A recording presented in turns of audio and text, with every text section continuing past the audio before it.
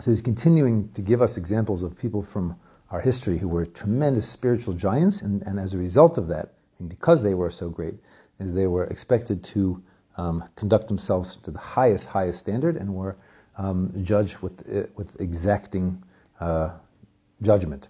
So he says Joseph, who was in prison and had on an Egyptian prison, unjustly accused by his boss's wife, okay, and in jail for 10 years, and then some important government ministers were put in prison with him.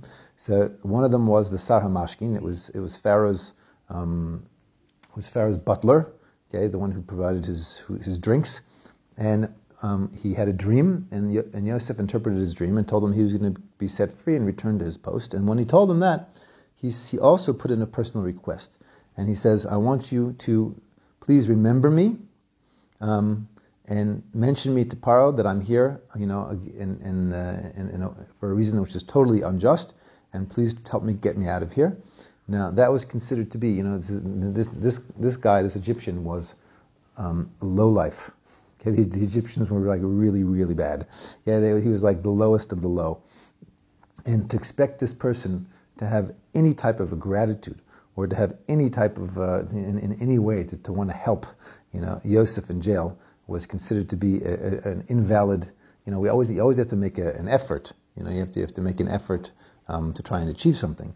But this was considered to be like not a very valid effort, and in fact a lack of emunah. It was a little bit of an act of desperation on Yosef's part to think that he could actually ask this guy for any help whatsoever. And because of that, God added an extra 2 years in prison. He spent 2 years longer in prison because of his lack of what was considered a lack of trust on Yosef's part. And we see later on that Yosef himself, that after his father died, without permission from Hashem, is that there's actually a difference of opinion about what Yosef did wrong. But one opinion is that he had his father's body embalmed when he died. Yaakov had Yaakov embalmed by the Egyptians. Or alternatively, is that during the whole episode where he was dealing with his brothers, and he hadn't yet told his brothers who he really was, is that he heard his brothers continually, when they would talk about his father, they would say, Avdcha Avinu. They would say, our father, your slave, your servant. And that's Yosef's father, that was Yaakov, and he didn't say anything. He should have said, "Don't call him my servant," right?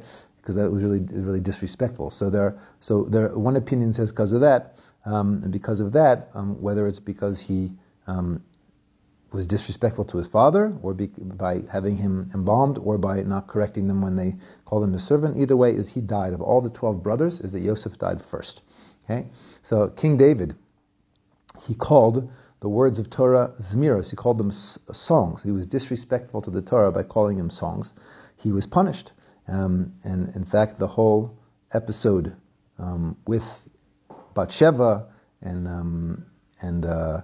he had her husband put in a situation where he was killed. And the whole famous story where King David, it was the most sort of greatest black mark on his record, so to speak. Okay, is that all happened because he was disrespectful to the Torah.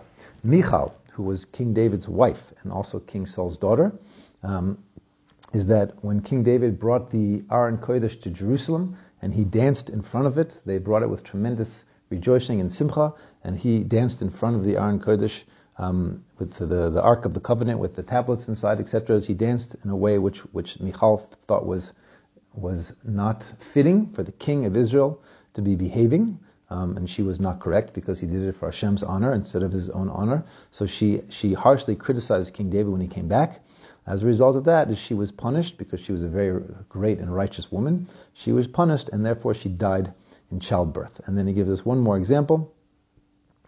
And he says, Chizkiyahu, one of the great righteous kings, a great-great-grandson of King David, he says when a delegation came from Babylon, he took them and showed them his treasure room in a way which was a bit obsequious, and he was flattering them, and it was not appropriate. So as a result of that, there was a decree against his children or his descendants that they would actually have to serve the king. After Israel was conquered and they were taken off to captivity in Babylon, is that his descendants would be castrated and they would have to serve in the chambers of the king of Babylon. And he says there are many, many other examples of these. And the point again is that this is an example of a person can never really say, I mean, are we really greater than Abraham, Yitzchak, Yaakov, and the other, Michal?